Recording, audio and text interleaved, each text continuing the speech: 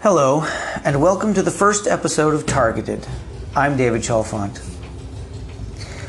Now, this being the first episode, this is new to me, so I'm going to be reading a script. So if it sounds like I am reading, it's because I am. And as I get more used to this format, I hope to leave the script behind and speak more freely. But for the meantime, and at least for the first few episodes, I'm probably going to be reading from the script. So bear with me.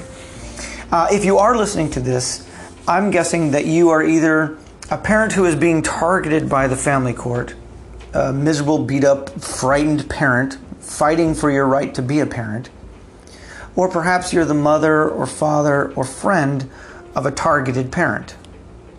And if you are a targeted parent, I know that you're feeling pretty hopeless. Maybe you feel like you've done nothing wrong, or maybe you've been convinced that you have done something wrong. And first thing I want to say is this: take a deep breath. Try to remain calm. This is a long journey, and there's no easy way out. But you are not alone, and you are not helpless. And my intention in creating and sharing this podcast is to encourage other targeted parents to share some of my experiences and what I've learned, and hopefully give you back something that your opponents, the ones who've targeted you, have tried to crush, and that's hope. I want to offer you hope.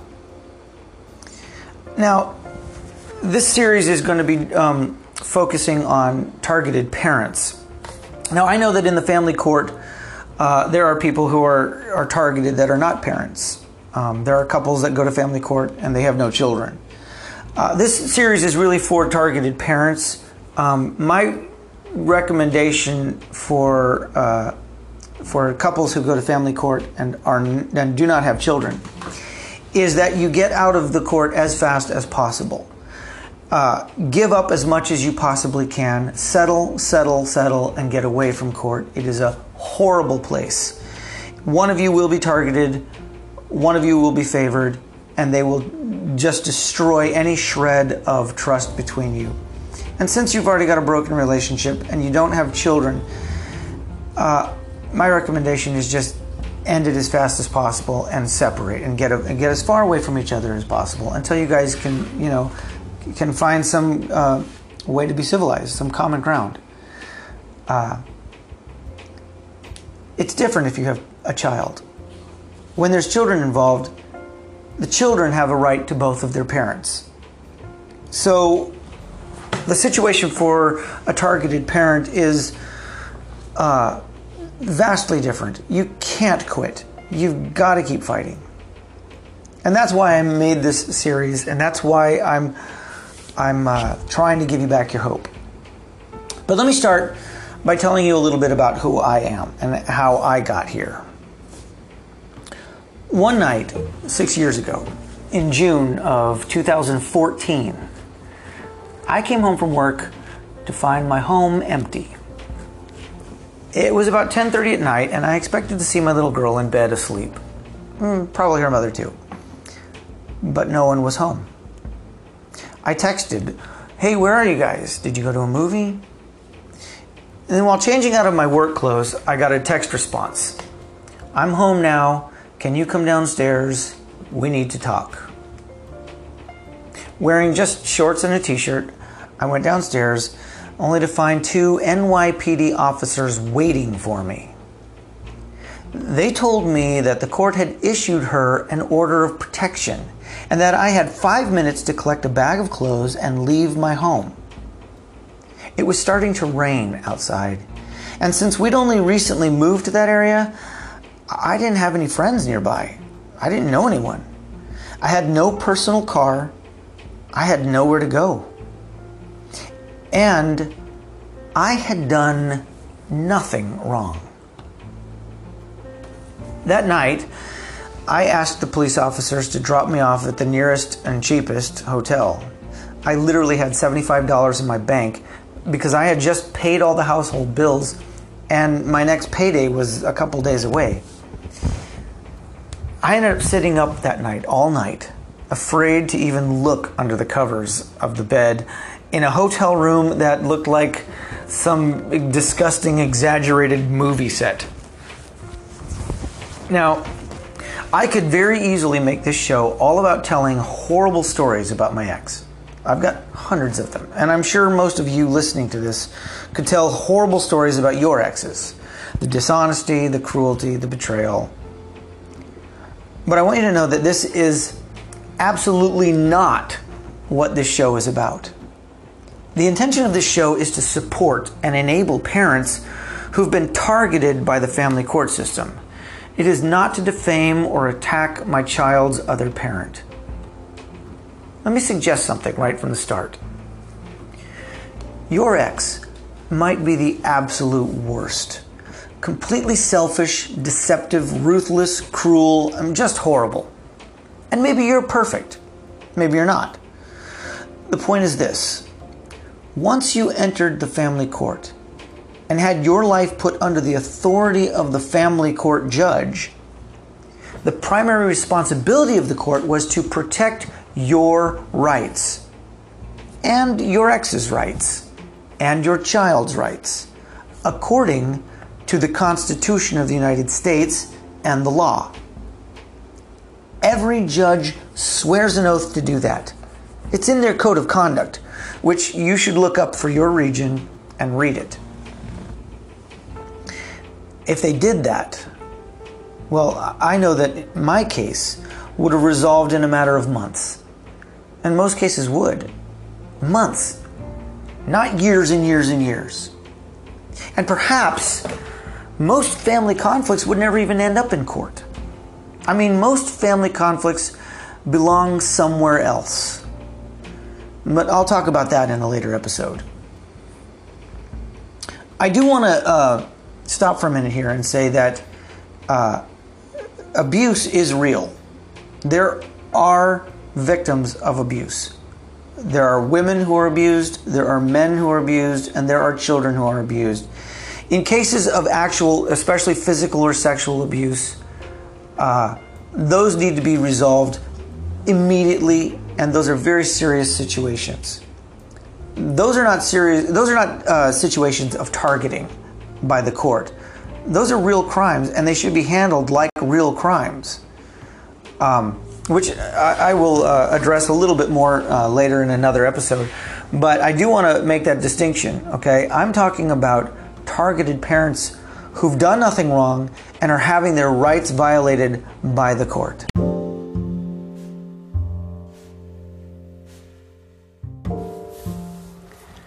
If the family court followed the Constitution, in other words, if the family court followed the law, it would start with the recognition that both parents are equal in the eyes of the law, and it would hold to the presumption of innocence and the standards of due process. Again, these are things I'll discuss in detail in another episode. But for now, I want to get back to who I am and how I've gotten to the point where I'm compelled to share my experience with you in this forum. Getting back to my story. After that horrible night, I went to court the next day. In court, I was accused of being controlling. I was accused of being manipulative. I was accused of being scary. Now, while those are not flattering opinions of me, or anyone, they are just opinions, aren't they? Someone else might have a different opinion and call the same behaviors taking initiative, or being persuasive, or standing your ground. What I was accused of was entirely subjective. And just because someone doesn't like you doesn't mean you did anything wrong. So I wasn't at all worried because I hadn't done anything wrong. And I hadn't broken any laws or violated anyone's rights. I was not abusive. I was aware that the mother of my child wanted me out of the picture. But I was a daddy, a parent. I had my rights, right? Surely the court would just send us to a mediation service to work out a way to co-parent our child, since clearly the parents' relationship was over. And it was over. Surely the courts would recognize me as an equal parent and protect my rights to my daughter. I couldn't have been more wrong. What did happen was this. First, the court made sure to say the right words for the record. That I was presumed innocent and that I was an equal parent. But then, the court treated me as if I was already proven to be a dangerous person who couldn't be trusted. As if the words of my accuser was the evidence of a crime. The court said the words that I had the right to presumption of innocence. But then it took away my home, my child, and my freedom and called it precaution. I was told that the restrictions were necessary until I was thoroughly investigated. I was told that this is what due process means by my own attorney. And by the way, what's the difference between precaution and prejudice? I mean, if you think about it, aren't they the same thing? The court said the words that I was an equal parent, but then put my daughter under the complete and unilateral control of the mother. And everything was called temporary. Remember that word, because it will come up again and again in the future episodes. Temporary is a scary word. Now, I want to step away from my story for a second, because I want to clarify and acknowledge something. There are many small organizations out there and plenty of blogs and podcasts trying to raise awareness of fathers' rights. And I fully support those efforts. The statistics are undeniable. There is an overwhelming number of fathers being driven away from their children and their homes and denied equal treatment by the courts. But I want to encourage you all to look past the him versus her scenario, because I think it's misleading. It's really easy to say, oh, the courts always give the children to the mothers, and make it all an issue of gender bias. But then how do you explain those occasions when the court favors the father? There are mothers out there who find themselves to be the targeted parent, especially if the father is connected politically or to law enforcement. Seriously. Now, you fathers out there, you know how lost and alone you feel. Well, just imagine being one of the mothers who suffer the prejudice of the court. They find even less sympathy because, well, gosh, if the court thinks the mother's the problem, well, she must have done something really bad. I titled this podcast Targeted because that's a better description of what the court actually does. Yes, most of the time the court targets the father, but sometimes the court targets the mother. What is important to note is that the court definitely favors one parent and targets the other from day one. Why? What is it the court is trying to accomplish by doing that? What is the court's agenda? Another reason I don't see this as a father's rights issue is because if you look at the law, the actual laws that apply to parenthood, fathers already have the same rights as mothers. In the eyes of the law, we actually are equal. There are even rulings made by the Supreme Court of the United States that make this very clear.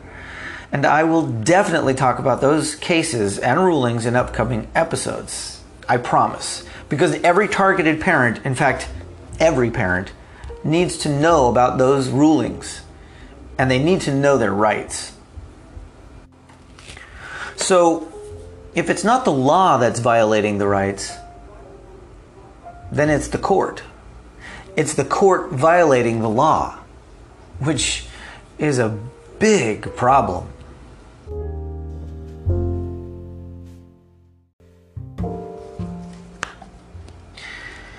Yeah, I often say that being in family court is like being in Alice in Wonderland, because it seems like the exact thing that's supposed to happen is the opposite of what happens in family court. I mean, the one thing that no judge is supposed to do, and that's be prejudiced, is like step one in family court. The court favors one parent with a temporary protection order and targets the other parent with unjustified temporary restrictions. Temporary. But why does the court do that? Now stay with me here, because this is hard to wrap your head around. I know you're bitter about your ex's behavior. We all are, believe me. But what you need to know is that is exactly where the court wants you to be. The court wants dads and moms to be in absolute war with each other. The court wants wild allegations and the parents to destroy every shred of trust between them. Why? Now think about this. If two parents come to the court wanting custody of their child because their relationship is over, and those parents are equal and have equal rights to the child, then the only answer the court can give is equal custody. Period. It's that simple. Of course, there is the problem of what does equal mean? I mean, life just isn't equal, right? And while parents' rights are equal, their roles as parents almost never are the same. So, in all fairness to the court, dividing custody equally is not easy, and probably not always in the child's best interest. In the child's best interest. Another scary phrase in the hands of a judge. I'll do an episode on that too. But getting back to why the court targets one parent and favors the other. The court knows that the Constitution of the United States and the Bill of Rights limits the power of the government. It knows that the state doesn't own our children, and the judge doesn't have the power to decide that one parent is superior to another. So why doesn't the court just order equal custody and call it a day? You need to know that there is a huge incentive for the court to grant custody to one parent, and I mean beyond the headache of determining what equal means. Now, I know I'm going to go a little bit down conspiracy road here, but I'll give you a hint to what that huge incentive is. Money. And I mean lots and lots of money for a lot of powerful people. I'm definitely going to do an episode on that, at least one, maybe several. But the longer you endure the conduct of the family court, the more obvious it will become that the court's decisions aren't logical, and they aren't based on law, and they are definitely not in your child's best interest. In fact, you start to realize that only a stupid person could be as blind and naive as the court seems to be. But let me tell you this. These are not stupid people. They're all very smart and educated and experienced. This is a deep-rooted scam, and all the attorneys, the clerks, and the judges are in on it. They all play their parts. And let me just say, when smart people act dumb, it's almost definitely because there is money involved. And maybe something else. But I'll save that for another episode. Maybe I'll call it Conspiracy Day.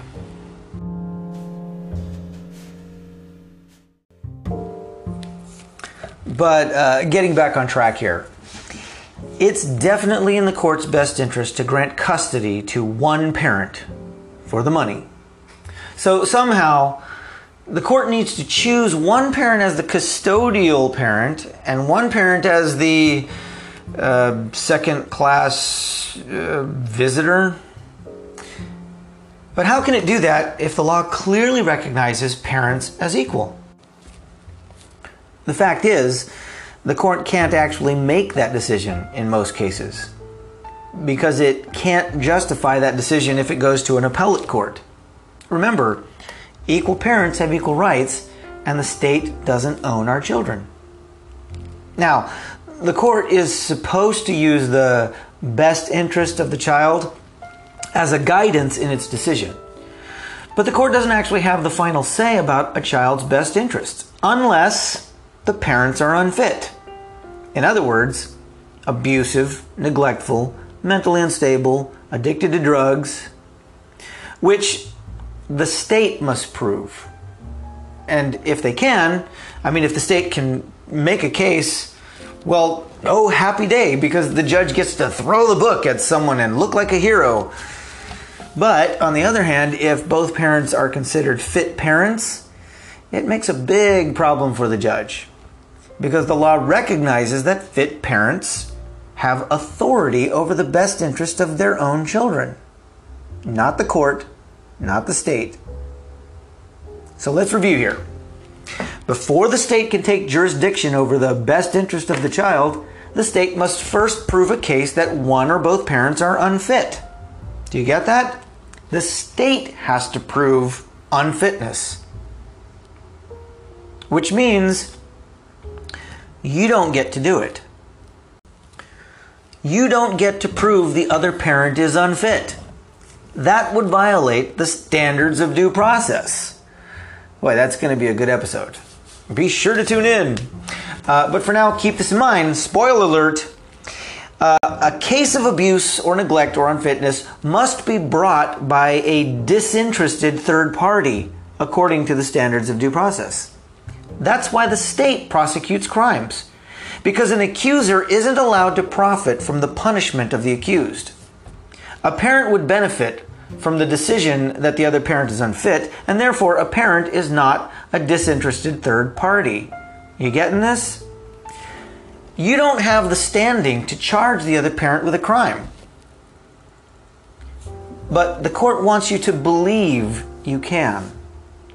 The court wants the parents to destroy each other with false allegations, exaggerations, viciousness, selfishness, basically just behave like crazy people. So the court allows, and I'd say encourages, the protected parent to bully the targeted parent without consequence. Gambling. The court is gambling that the targeted parent will become so frustrated and bitter that he, usually he, sometimes she, will either commit a crime or give in to a settlement. And that's really the goal.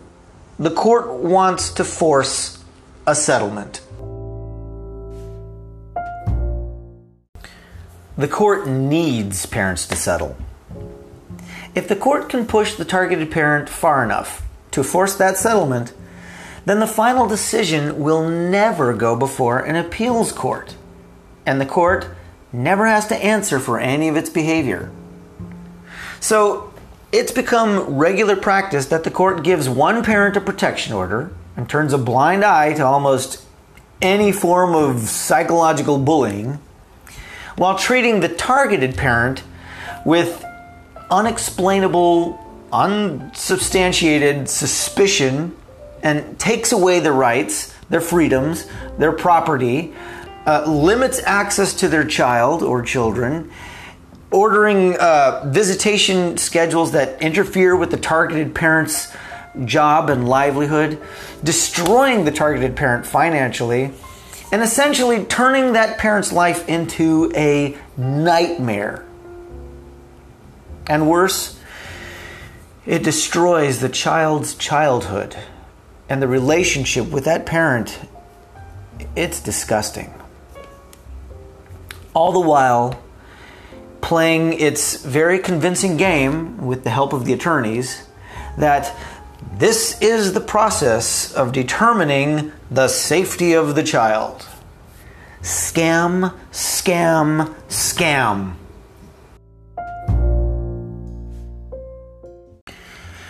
And the lawyers all play their parts. Oh boy, lawyers. Should I talk about lawyers now or do an episode on them? For now, just let me say this. The law is very clear that parents are equal. And the standards of due process are very clear. If a criminal act, such as abuse, rape, molestation, was committed, the state must indict, charge, and prosecute.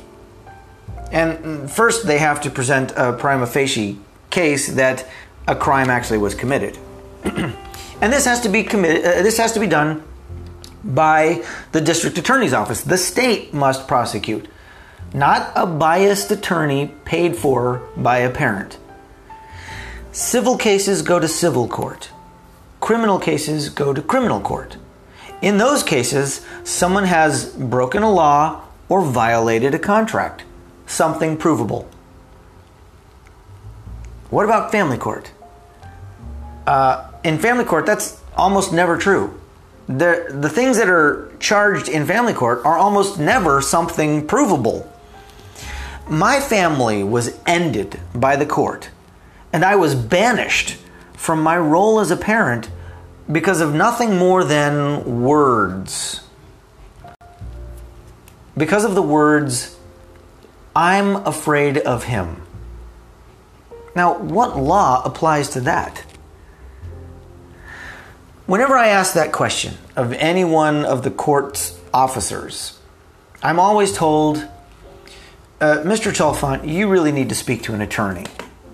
As if talking to an attorney is going to make this all make sense. Well, I have spoken to attorneys, and I can tell you this. No family law attorney will ever mention the violation of the constitutional rights by the judge, or question the integrity of the court in any way. We, as targeted parents, really need to think long and hard about this. What exactly is the role and purpose of the attorney in family court? Who or what does the attorney really serve?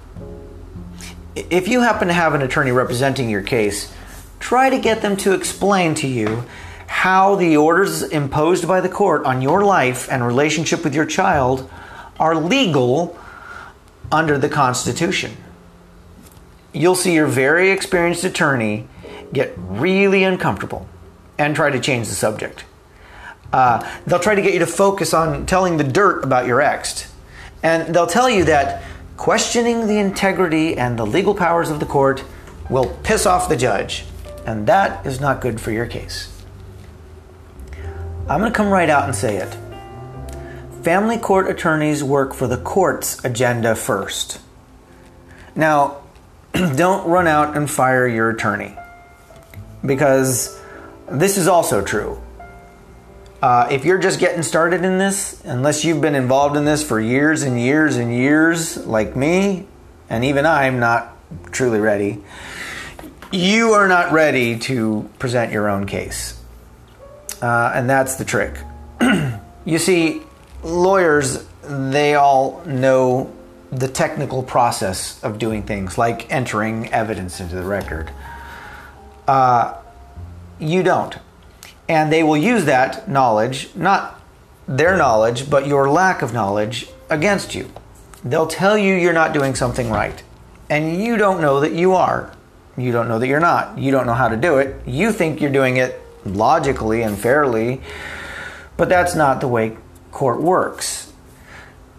So the judge can arbitrarily decide to block your evidence or whatever you're trying to say if you're not doing it in the technical, legal, and attorney-like way.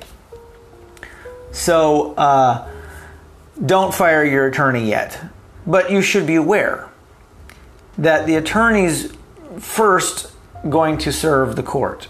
And so at some point, that may be a conflict of interest for you. But I've sidetracked enough. Let's get back to what I was talking about. The family law attorneys are there to push the parties to the settlement that the court has indicated it wants to see. By targeting one parent, the judge, referee, or magistrate lets the attorneys know who is supposed to voluntarily give up the custody of their child in the settlement. Everything that follows will have only the purpose to convince the targeted parent that they cannot win and that settling is in their best interest. The targeted parent's attorney will tell their client that the best they think they can get is 40% custody, and that should be their goal. And the longer it takes to get there, to convince the targeted parent, the more pain the court will allow to be inflicted on the targeted parent. That's the game. And it's an absolute farce.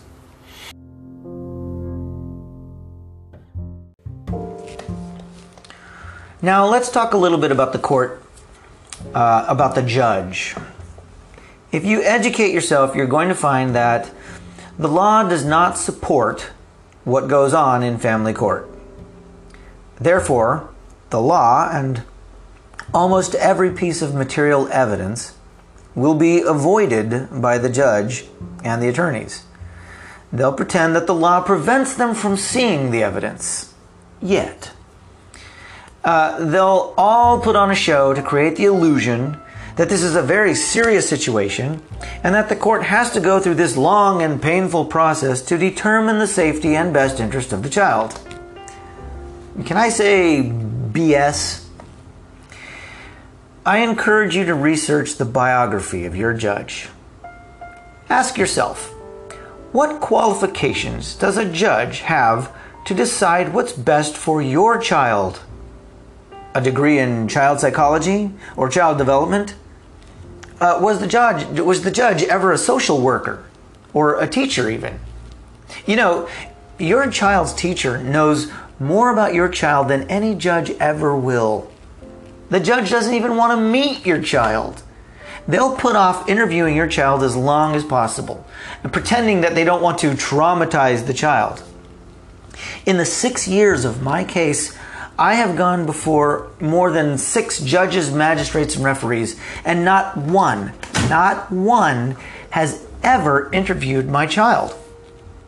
Of course, your child, like mine, will be subjected to numerous interviews by Child Protection Services, court-appointed psychiatrists, police detectives, therapists, attorneys, lots of scary, strange people talking about lots of scary, strange things. Just not the one person who claims to have the final say in the best interest of your child. If the judge is an expert in anything, it would be the law, right? So why does the judge, who has never met or observed your child, keep telling you, a parent, what's your child's best interest?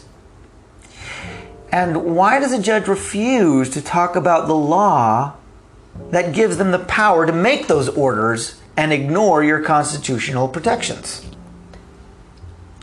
You get this? Judge talks about the best interest of a child, which they have no expertise in, and refuses to talk about the law, which they do have expertise in. Does this make sense? No, that's because it's a con job. And here's the hardest fact I'm going to have to share with you. If you are a targeted parent, your opponent is not your ex, so don't get sucked into the scam. Your opponent is the court itself. And I have worse news. You will not win in family court because the court controls the record. It will not allow you to present any evidence that exposes the court. It's just like a gambling casino. The house always wins. So, now you're wondering, where's that hope I promised? You know, there are a lot of people out there who have won some ground. They've won a battle, and they will tell you, you can do what they did and win in family court. But I have found that most of those people have won a battle for themselves in court, but often at the cost of the relationship with their child. I didn't want that to happen to me. And I don't want that to happen to anyone. If you're like me, then your focus is on what really is the best interest of your child. And what's best for your child is to have both parents, you and your horrible ex. Now, I am of course not talking about real cases of violent abuse. That's got to be dealt with immediately and harshly. I mean, that's criminal. Always present any evidence you have that your child is being physically or sexually abused to Child Protection Services. And don't let them ignore it. Make them do their job. Once they know you're the targeted parent, I mean, I try to limit myself to 2 conspiracy theories a day, but I definitely think Child Protection Services is also in on the court's game. So if you believe your child is being physically abused, I recommend you take them immediately to a hospital emergency room. Have them assessed by doctors. Doctors are mandated reporters. If a doctor believes your child may be in danger, they are required by law to report to Child Protection Services. As a targeted parent, you will probably not be listened to by Child Protection Services or the court, but they will listen to a doctor's report. Hopefully. Parental alienation is trickier. With alienation and manipulation, try to remain calm. I mean, alienation is serious and it is abuse. But if you're the targeted parent, the court doesn't want to hear from you. The truth is, the court is allowing that abuse because it serves the court's purpose. And the court can just excuse itself by blaming the parents and sending the child off to therapy. Guys, these judges, the family court, they're not good people. I know, it's getting worse. Where's the hope? My friends, it's bad. I'm not going to lie. I can't help you win in family court. No one can. Because no one does. Everyone loses in family court, especially the children. So don't think that because you hired the most expensive lawyer in the world, you're going to win. That doesn't happen. So after saying all of that bad news, I guess what I can help you do is I believe I can help you not lose. Remember, the court has limits on its power.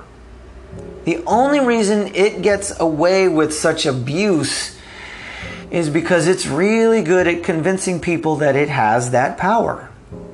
If no one ever challenges that power, it's almost the same as if it was legal. People just assume that whatever the judge says is the law. That's the illusion. The family court is like a bad magic show. It's all distraction and misdirection. What I want to share with you is not only the truth about the family court and your rights as a parent, but that you can stand your ground and you can stay relevant as a parent.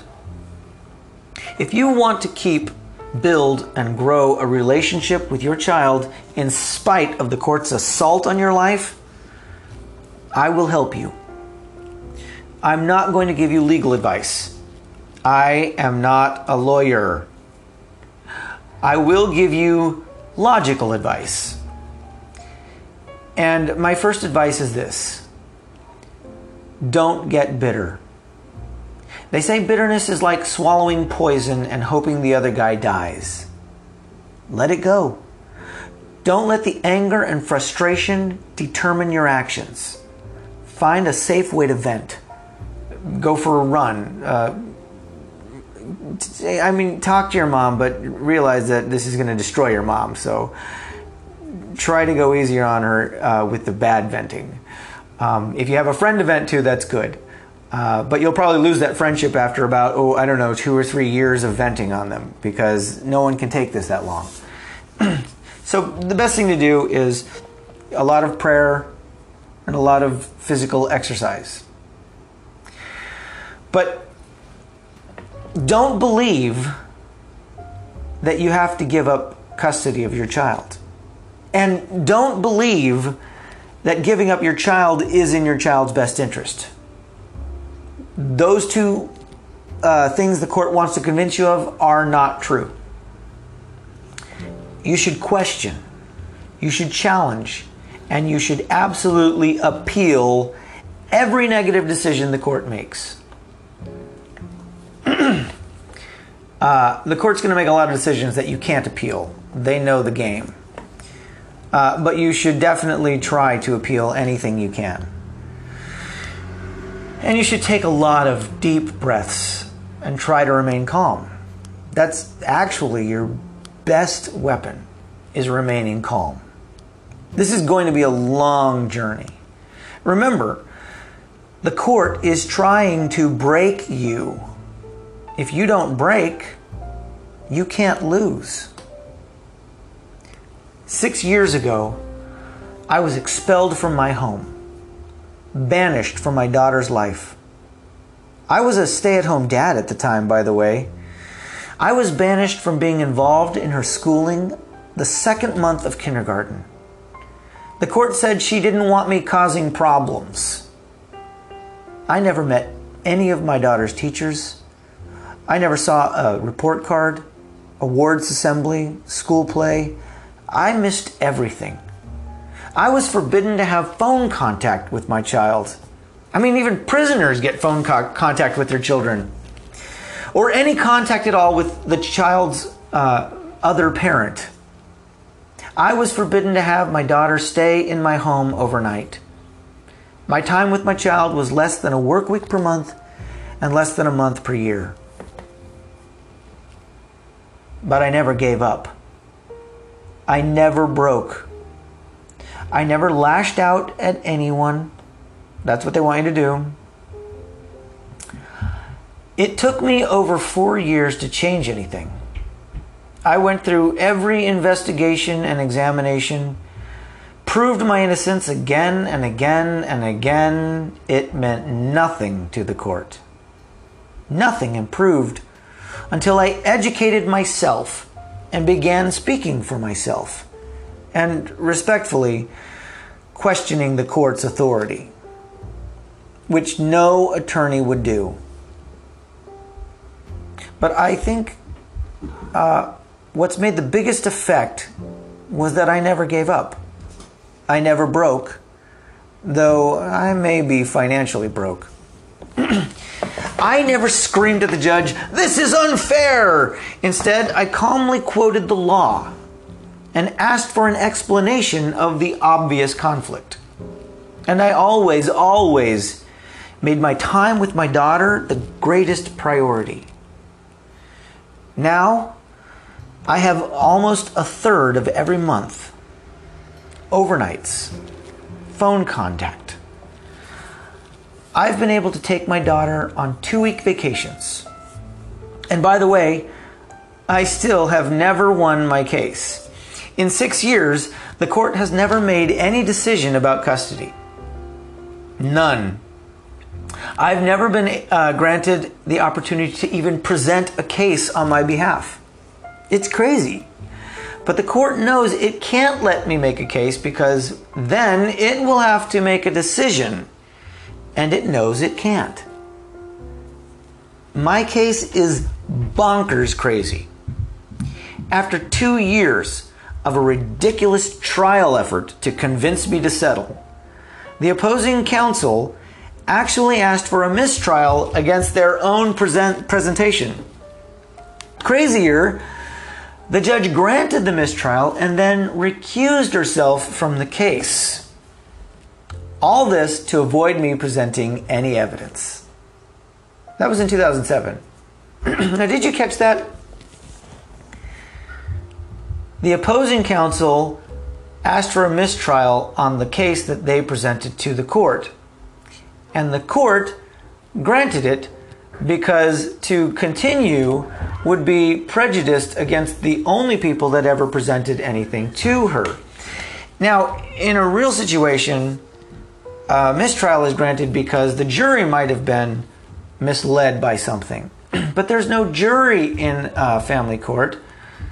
So the judge had to admit that she herself was misled by the presentation that was presented to her, and therefore she had to grant a mistrial, and then she had to recuse herself. And I still haven't figured out why she recused herself. I didn't ask her to do it, and I'm the one who thought she was prejudiced.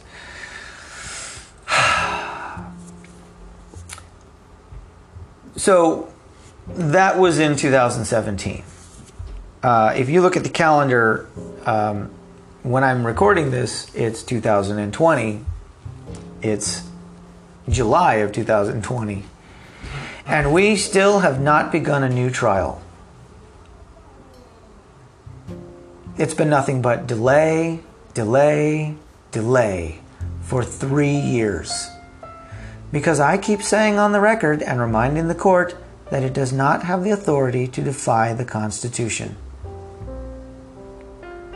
I'm not bragging here. It's pitiful. What I have is pitiful.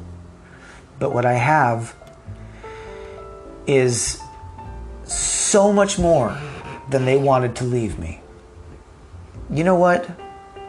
My daughter and I have an amazing relationship.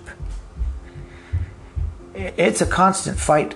I will survive this. My role as a dad will survive this. All for that relationship with my child. And my daughter, because of my efforts, will also survive this.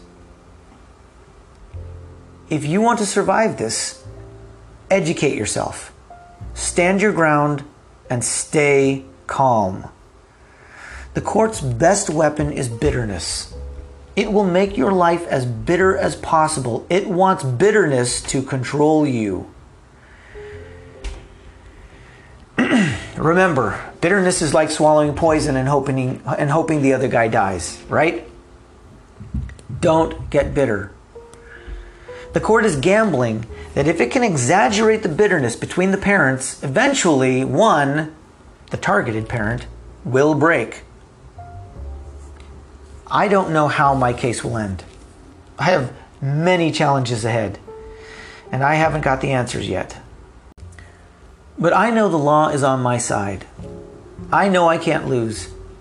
And I know that it's my opponents who are making all the mistakes. I hope this pilot episode of Targeted has resonated with you. I hope it's got you thinking. I hope you'll explore other episodes. This episode was pretty broad sweeping and general. In the next episodes, I'll focus more on specific topics that you'll face as you go through this nightmare of a journey. For now, take a deep breath, remain calm, and never lose hope. I'm David Chalfant, and I want to thank you for joining me on Targeted.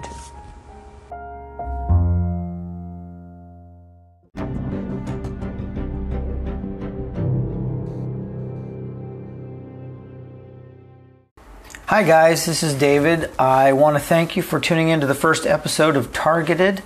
As you prepare yourself or get ready to explore the other episodes upcoming for the series, I thought I'd give you a little homework assignment.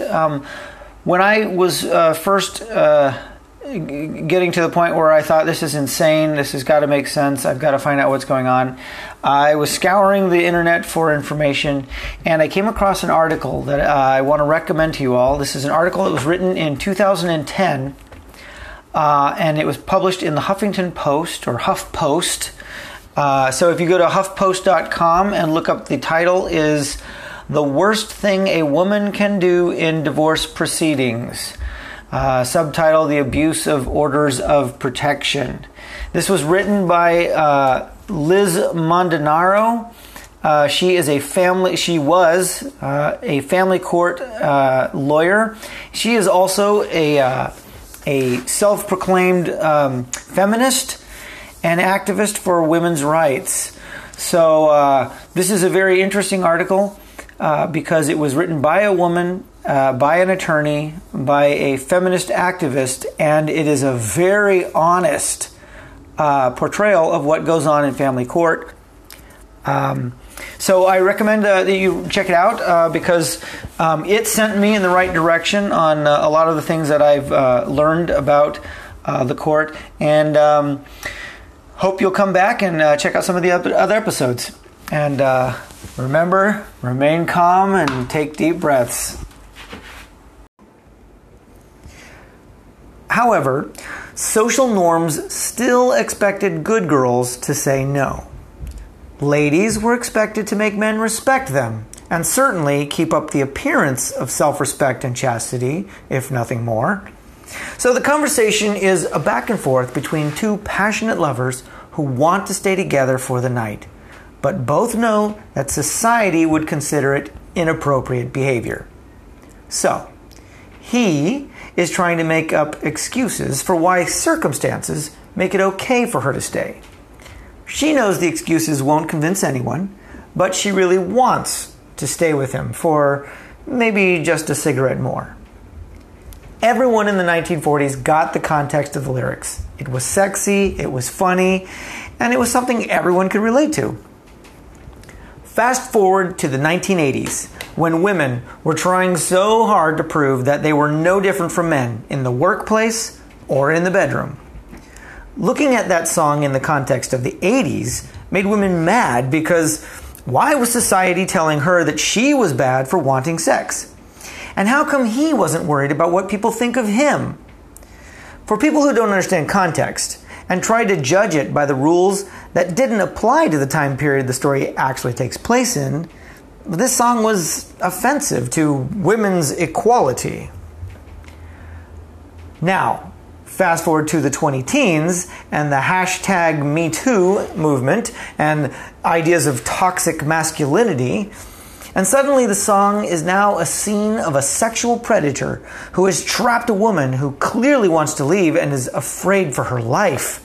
The man should be arrested. He's a monster. Context. So, what is the context of a family that justifies the existence of family court and family law? The simple fact is that some behaviors that are acceptable within a family are not acceptable outside of a family. And certain behaviors acceptable outside of a family are not acceptable within.